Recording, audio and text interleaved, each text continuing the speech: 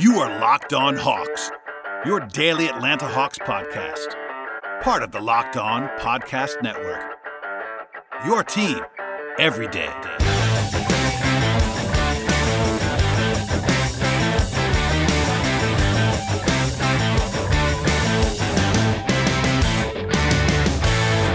Hello, friends, and welcome to episode 594 of the Locked On Hawks podcast.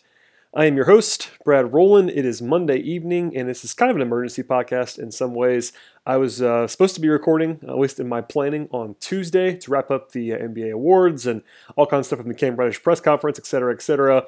But then the Hawks sort of forced my hand a little bit. You might notice that I am not in my normal studio. Hopefully the sound quality is okay. But here we are to talk about the trade that transpired on Monday between the Hawks and the Portland Trail Blazers, with Kent Bazemore heading to Portland in exchange for Evan Turner. No picks, no compensation otherwise in this trade. A sort of an old school challenge trade, a one-for-one, basketball driven trade. It was an interesting thing that kind of made the rounds. I will say when the trade hit the wires from Adrian Wojnarowski at ESPN, I had a lot of people around the league reaching out to me asking kind of why the Hawks would do this, unless there was something else to the trade, and I kind of thought there would be as well, honestly. I thought the Hawks would probably get a secondary asset from Portland because, my overarching thoughts here is that Kent Bazemore is a better basketball player and by proxy a better value on his contract than Evan Turner. But that was not the case here, and it's an old school trade in that way that it was sort of a challenge. So we'll talk about that in every different angle here as we start the podcast off. First and foremost, there was some reporting after the trade from Chris Kirchner of The Athletic and Chris Livermore of the AJC. Both cited sources that saying that the Hawks' plan for Evan Turner is to be the backup point guard for the Hawks. That's not a huge surprise given what the Hawks are situated with their backup point guard situation. I talked about that a lot on yesterday's podcast with Tyler Jones. If you missed any of that, please go back and listen to it. Most of that stuff is still relevant, so check that out, as well as our draft takes, etc. But backup point guard was a need for this Hawks team, and if you view Evan Turner, as the Hawks seemingly do, as an option at that spot, this makes a lot more sense because that was a need, and they can sort of address that without having to sort of invest more capital in terms of salary cap space. And actually, Turner makes a little bit less than Bazemore, which we'll come back to and talk about a little bit later. I would say that playmaking and point guard responsibilities are kind of the best case scenario for Turner offensively because he really can't shoot. We'll talk about that a little bit more later as well when we get into sort of his overall scouting report. But also a bit curious with the fit on a full-time basis as a backup point guard. More often we talk about guys like DeAndre Bembry who can sort of function as secondary ball handlers and maybe be in that role, but as a full-time role deployment of him being the backup point guard, it's going to be interesting to see what the Hawks do with that moving forward. The other sort of angles here, one of which is that this could have been, at least in some ways, a favor to Kent Bazemore. He goes from a situation where it was definitely very crowded on the wing in Atlanta. Kent's in the last year, or at least heading into the last year of a 4-year, $70 million contract that he signed. And from the moment he signed it, it was probably an overpay. We all kind of knew that, but it was the summer of 2016. And actually, kind of amusingly, Evan Turner signed a very similar deal in the same summer. So, both guys, 4-year big money contracts now coming to roost, and they're being swapped for one another, which is pretty interesting in certain ways. But this gives Bazemore a chance to go to a situation in Portland where he's on a contending team, maybe not a title contender, but certainly an upper echelon team that made the Western Conference Finals this year, and he should be playing right away there, honestly. Turner was someone who was a secondary option for Portland, but he was playing a real role for the Blazers, and Bazemore, a better shooter, probably a little bit better fit in some ways in Portland. I think could be definitely a prominent member of the Blazers, so that's probably a good hat tip in his direction. Baze had been the longest tenured member of the Hawks organization in terms of the roster. Now that actually belongs to DeAndre Bembry, which is pretty crazy because he was only drafted 3 years ago. But it's been a lot of turnover in Atlanta. Bazemore was the last vestige of the previous regime and sort of the great teams that were the early Mike Budenholzer teams and the late Al Horford, Paul Millsap teams.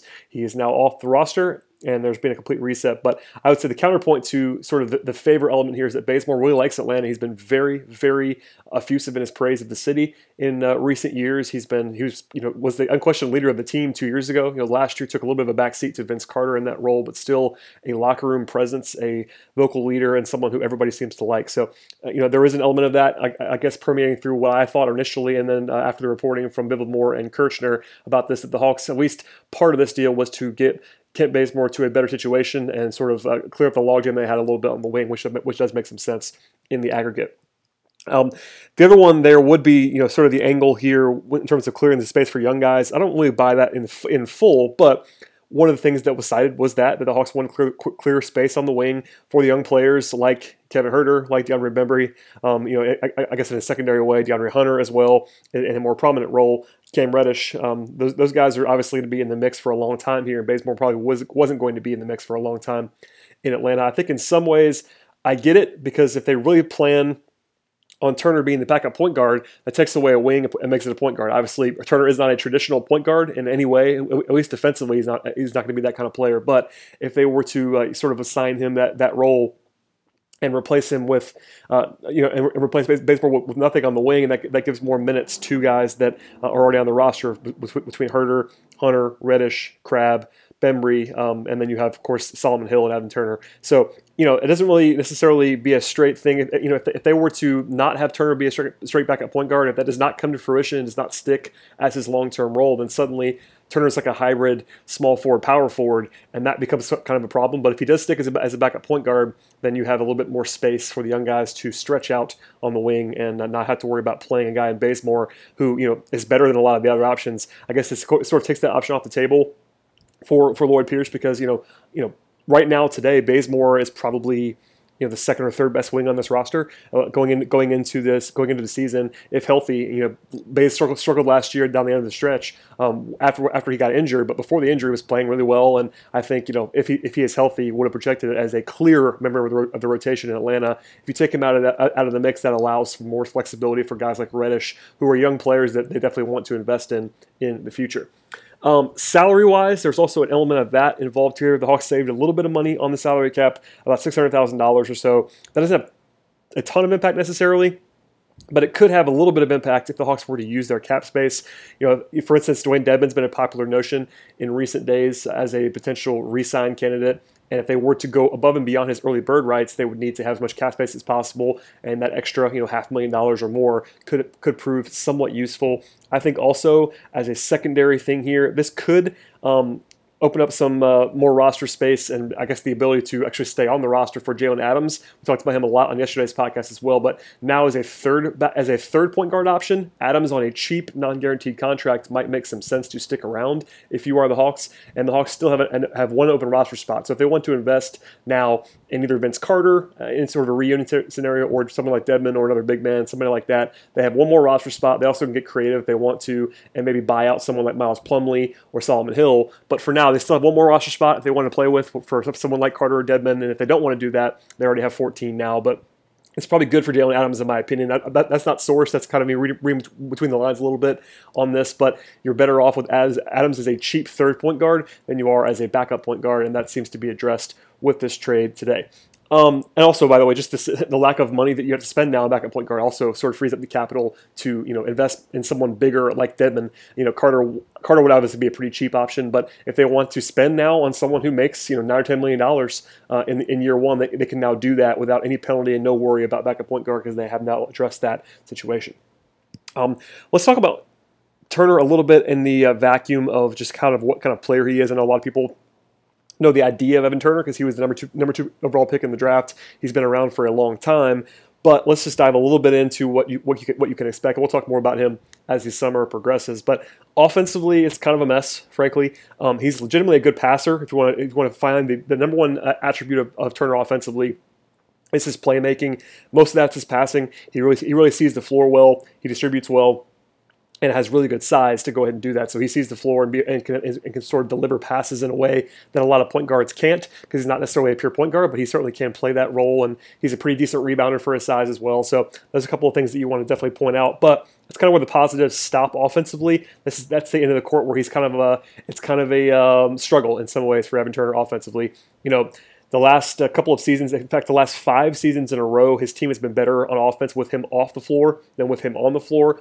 That's always dependent on context, but it's definitely been a theme for Turner. One of the catch-all metrics, he was actually 303rd overall in ESPN's offensive RPM. That does not mean everything by any means, but if you look at his efficiency on the ball, as a shooter, it's really questionable, and just fit-wise, it does work better at point guard with the ball in his hands. That's one of the things that didn't make sense about him in Portland in some ways, is that, playing alongside someone like Dame Lillard or CJ McCollum doesn't really make a lot of sense for him. Evan Turner is someone, for instance, when Trae Young's off the floor and they need to have some creation, that does make some sense, but you have to surround him with shooting, because if you pair Evan Turner, who is pretty much a non-shooter as a perimeter player, with another non-shooter or two, that gets into a lot of logjam stuff. So he needs to have the ball in his hands to be at his best.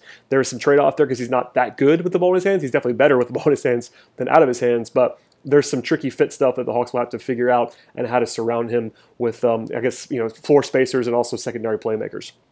With that said, his shooting is the glaring weakness here, obviously. I think everyone knows that by the time they were probably listening to this podcast. But Evan Turner shot 21.2% from three last year. That's not a misprint. 21% from three. That's about as bad as it gets. Obviously, he's not quite that bad, probably. But still, in the last 5 seasons, 5 full NBA seasons, he's shooting 27.2% from three. And that is untenable, frankly, in the modern NBA. You just cannot have a guy out there that shoots that poorly unless you're an absolute lockdown defender. And he's a good defender. We'll get to that in a second. But it's a problem in some ways for Turner.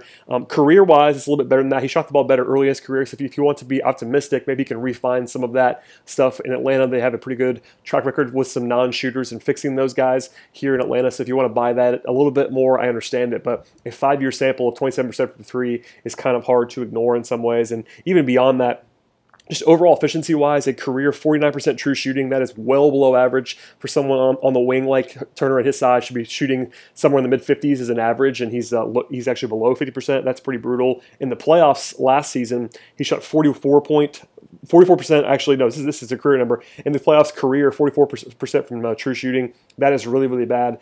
This year is actually about 40%. So, efficiency-wise, he's not going to be an efficient shot maker. That's just not what he's going to be able to do. And again, if you pair him with Kevin Huerter and DeAndre Hunter, guys who can shoot the basketball, you'll have some interesting stuff there. Maybe even Allen Crabbe, because Allen Crabbe is someone who's basically only a shooter, but he does bring that element to the table. If you want to pair him in the backcourt with Turner and kind of cover up from him a little bit defensively, that might make some sense.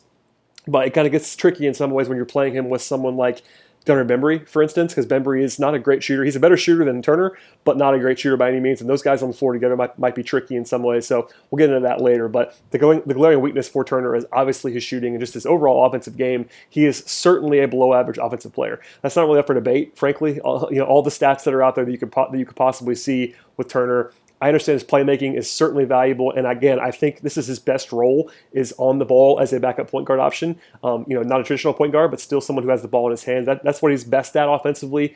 Not great necessarily still, but definitely, I guess the Hawks are putting him in the best position possible to sort of outline his skill set, so that's something to keep in mind here. Defensively, it is better. He is legitimately above average as a defensive player. He's switchy, he's versatile, he's strong.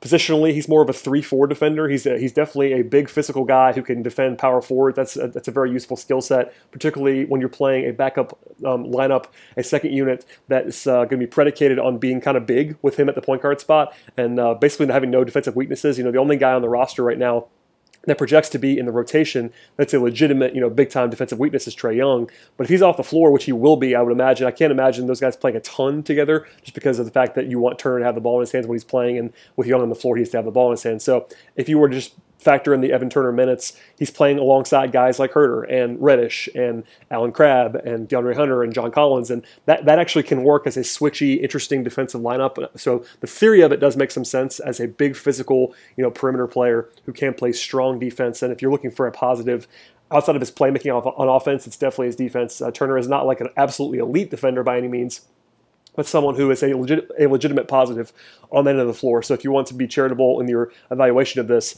defense is my favorite thing about Turner, in addition to his passing, which is also very good. So bank on that, and there's some safety in that, especially on second units when you're talking about the replacement level being a little bit lower on the offensive end of the floor.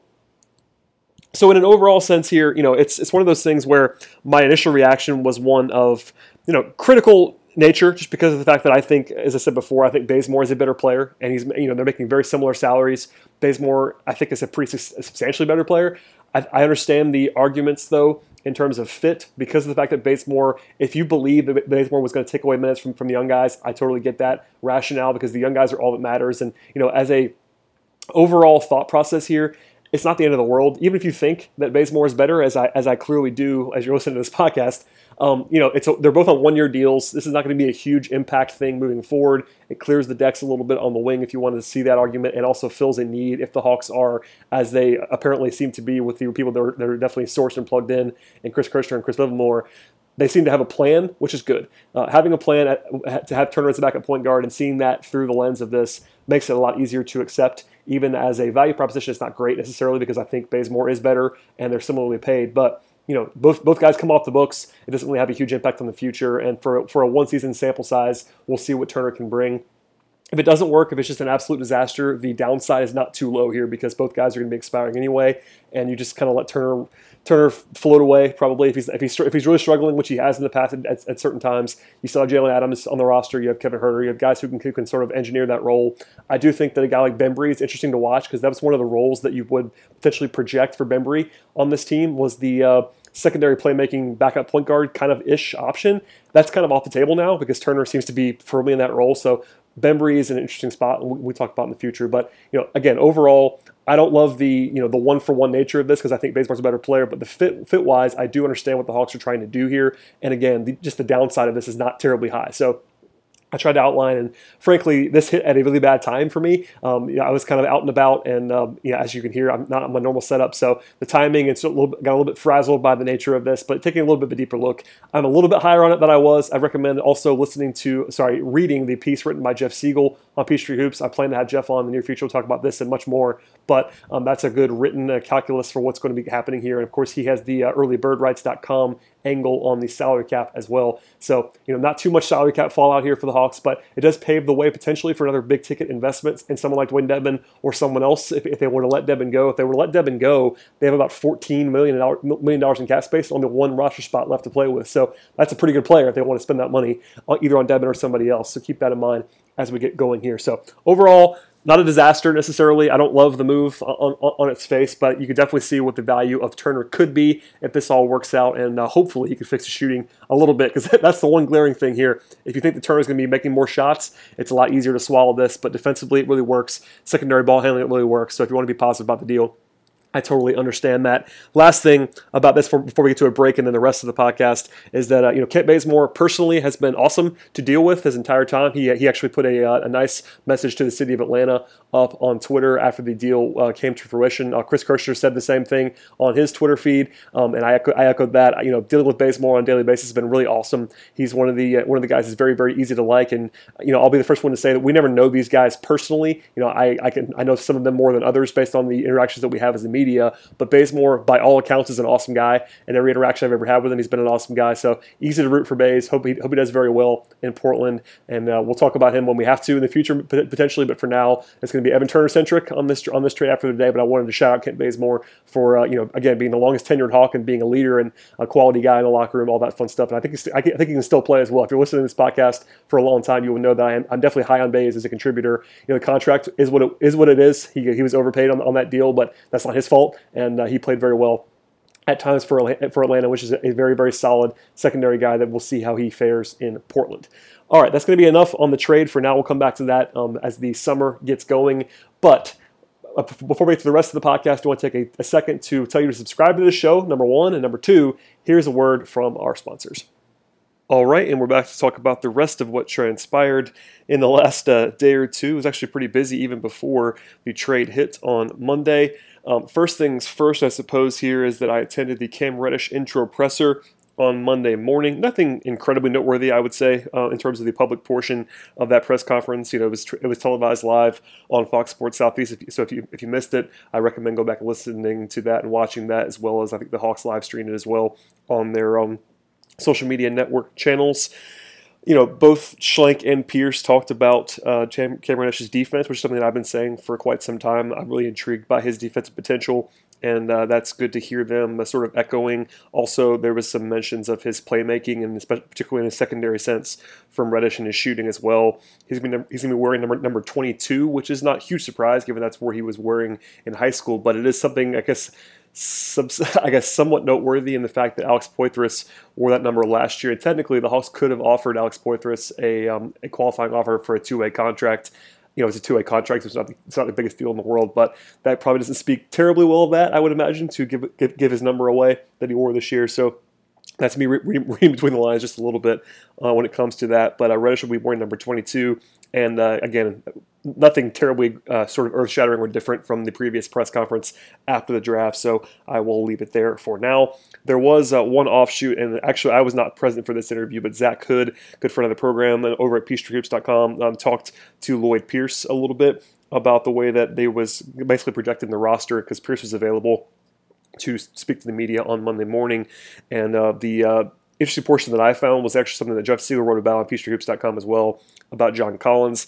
Pierce flatly stated that John Collins is, quote, our 4, end quote, so that the Hawks would not be playing too small. No big surprise there. It's sort of him doubling down on the fact that Collins is a starting power forward. That's not a big surprise, obviously, because that's the widely projected role for Collins. But in case there was any doubt about maybe some small ball lineup stuff, Collins is going to be the starting 4. I think, at times he'll be used at the 5. No question about that. This season he was used at the 5 a little bit last year. I think it was like 12% of the lineups on the season was basically involved Collins at the 5. It would not surprise me if that number grew this year based on the presence of a legitimate combo forward type in DeAndre Hunter. At the same time, Collins is the 4 for the foreseeable future. I do want to read a quote though that Pierce gave in this instance, and I'm going to read this to you now. That actually comes even more interestingly now with Evan Turner in the fold, and I'm reading this to you now. Quote, you don't need a traditional point guard to come down and get everyone in organized. Anyone can bring it. I'm trying to get John Collins to get a defensive rebound, push the ball up the floor. We've got shooters all over the place, so we don't have to get the ball to Trey to get Kevin a 3. If John can grow there, great. We're working on John and enhancing that skill set as well, end quote. So obviously the lack of a traditional point guard is something that was certainly noteworthy of just a few hours later with the trade for Evan Turner, but the fact that they're going to have sort of unlock everybody and allow John Collins and others to go ahead and fire away on the break is going to be intriguing to watch in the future. Elsewhere, the Rookie of the Year voting finally came through in the award presentation. I was sort of ranting about this early in the day on Monday, but just how crazy it is that the season ended on April 10th and they presented the awards on June 24th. The voting, not even the season that they were being voted on, but the voting was due more than 2.5 months ago, which is absolutely insane. And just the way the NBA is doing this is not the greatest thing in the world. But in the end, not a big surprise necessarily, but Luka Doncic finished number 1, Trae Young number 2 in Rookie of the Year voting. DeAndre Hunter, number 3. The voting split was bigger than I thought it was going to be, candidly. I don't have too much more thoughts on this. We talked about this so many times that it's not worth really diving into too deeply here, but it was 98 first place votes for Doncic and 2 for Trae Young. That is too big of a split, probably. I was surprised by that, and I thought that that was definitely larger than I thought it was going to be. Also, I thought it was pretty absurd that someone left Young off a ballot entirely. He only had 97 second place votes out of the 100, so someone did not vote Young in their top 3, which I think is just ridiculous. Honestly, there's not really an argument for that in any way, shape, or form. So, every once in a while you get these really weird votes. For instance, Derrick Rose got a first place most improved player vote on Monday night. John Collins, by the way, finished 9th in that voting, which is about where I thought he was probably going to finish, somewhere in the top 10. Might have been a little bit higher than that on John as a contender for most improved player, but he was in the mix at least. But just the fact that Rose, who's actually a former NBA MVP, would then win most improved player is kind of weird, and that just one of those things that a reminder that there's always some stray weird voting, and that I guess that would explain Young being left off a ballot. That's pretty inexplicable to me in a lot of ways here. But all that to say, Trae Young was awesome this season, no question about that. His numbers speak for themselves. I think I've been saying this repeatedly for months now, but Young would have been a very, very deserving and clear winner of the award in many seasons, including a lot of the recent seasons. For instance, the Malcolm Brogdon year, he would have been an easy winner. Michael Carter-Williams. There's lots of times when Trae Young would have been a clear Rookie of the Year winner, averaging 19 and 8 per game with pretty good efficiency. And, of course, his elite passing and just the usage that he carried this year for the Hawks. So an awesome rookie season for Trae. I tweeted about this as well. That was kind of my only thought, that he was awesome this season. He outpaced expectations, and I think the future is quite bright for Trae Young. So we'll leave it there for that. And last but not least, on the news front, before we get out of here on this fine Monday evening into Tuesday morning, is that Chris Livermore of the AJC reported that Alpha Kaba, the number 60 overall pick in 2017, is not going to be playing Summer League for the Hawks this year, which isn't a huge deal necessarily, but Kaba is a draft pick of this era. He was the third draft pick in the Travis Schlenk era, and he played Summer League the last 2 seasons. I've been on record pretty much the entire time in saying that it's far more likely that he'll never play for the Hawks than if he actually would play for the Hawks. But he did play in Vegas for 2 years in a row. So it's kind of noteworthy in some ways that he's not coming. There was some weird reporting from Euro Hoops back in mid-June about Kaba and some like betting on basketball weirdness. So I recommend maybe look at that necessarily. I don't know the whole story on that one either, admittedly. So that's something that's always worth pointing out. But as we're talking about him, I wanted to at least point that out. No huge impact long term. I think Kaba, again, is sort of an outsider in terms of projection to join the Hawks at any point in time, but just something that I wanted to point out there. Also, there was a report out there that Reed Travis will be joining the Hawks Summer League roster, along with Nick Ward of Michigan State. There's a couple of names that are betting around, and we'll finally get the full roster probably late in June, early in July. That's kind of where the Hawks usually announce that, but for now, the invites that we, at least that have been reported, are Matt Mooney of Texas Tech, Nick Ward of Michigan State, and Reed Travis of Kentucky to go along with Charlie Brown, the two-way contract from St. Joseph's. And we'll talk much more about Summer League as we get there, and I'll be on the scene in Vegas, all that fun stuff. So, all that to say, a jam-packed podcast that was not supposed to be jam-packed on this Monday, but big picture, the headline event of the day was certainly the trade involving Kent Bazemore and Evan Turner. Which Bay is the best? Evan Turner is now an interesting, very interesting analytical piece for the Hawks as the backup point guard, and a hybrid 3-4 defender, and just a lot of interesting team building stuff to discuss in the future. So we'll have guests, and I'll talk about more of this in the future. And of course, because Summer League is going to be coming up, we'll spend a lot of time on that. But free agency is also on the way, starting Sunday at 6 p.m. Eastern time. So that'll be the topic du jour until I get to Vegas. Will be all about free agency, and then of course the long summer actually begins. I suppose the long break begins mid-July until training camp in September, and we'll spend a lot of time talking about big picture stuff and diving into roster scenarios and projections and mailbag questions, all this kind of fun stuff to fill the time over 2 months before we actually get some NBA basketball back in the end of September into October. So stay tuned for that. Please subscribe to the podcast on Apple Podcasts, Stitcher, TuneIn Radio, Google Podcasts, Himalaya app, Overcast, Spotify, all those places. Please listen to us wherever you like to listen to podcasts. Subscribe, rate, and review. Tell your friends, and we'll be back at least one more time this week, so stay tuned for that.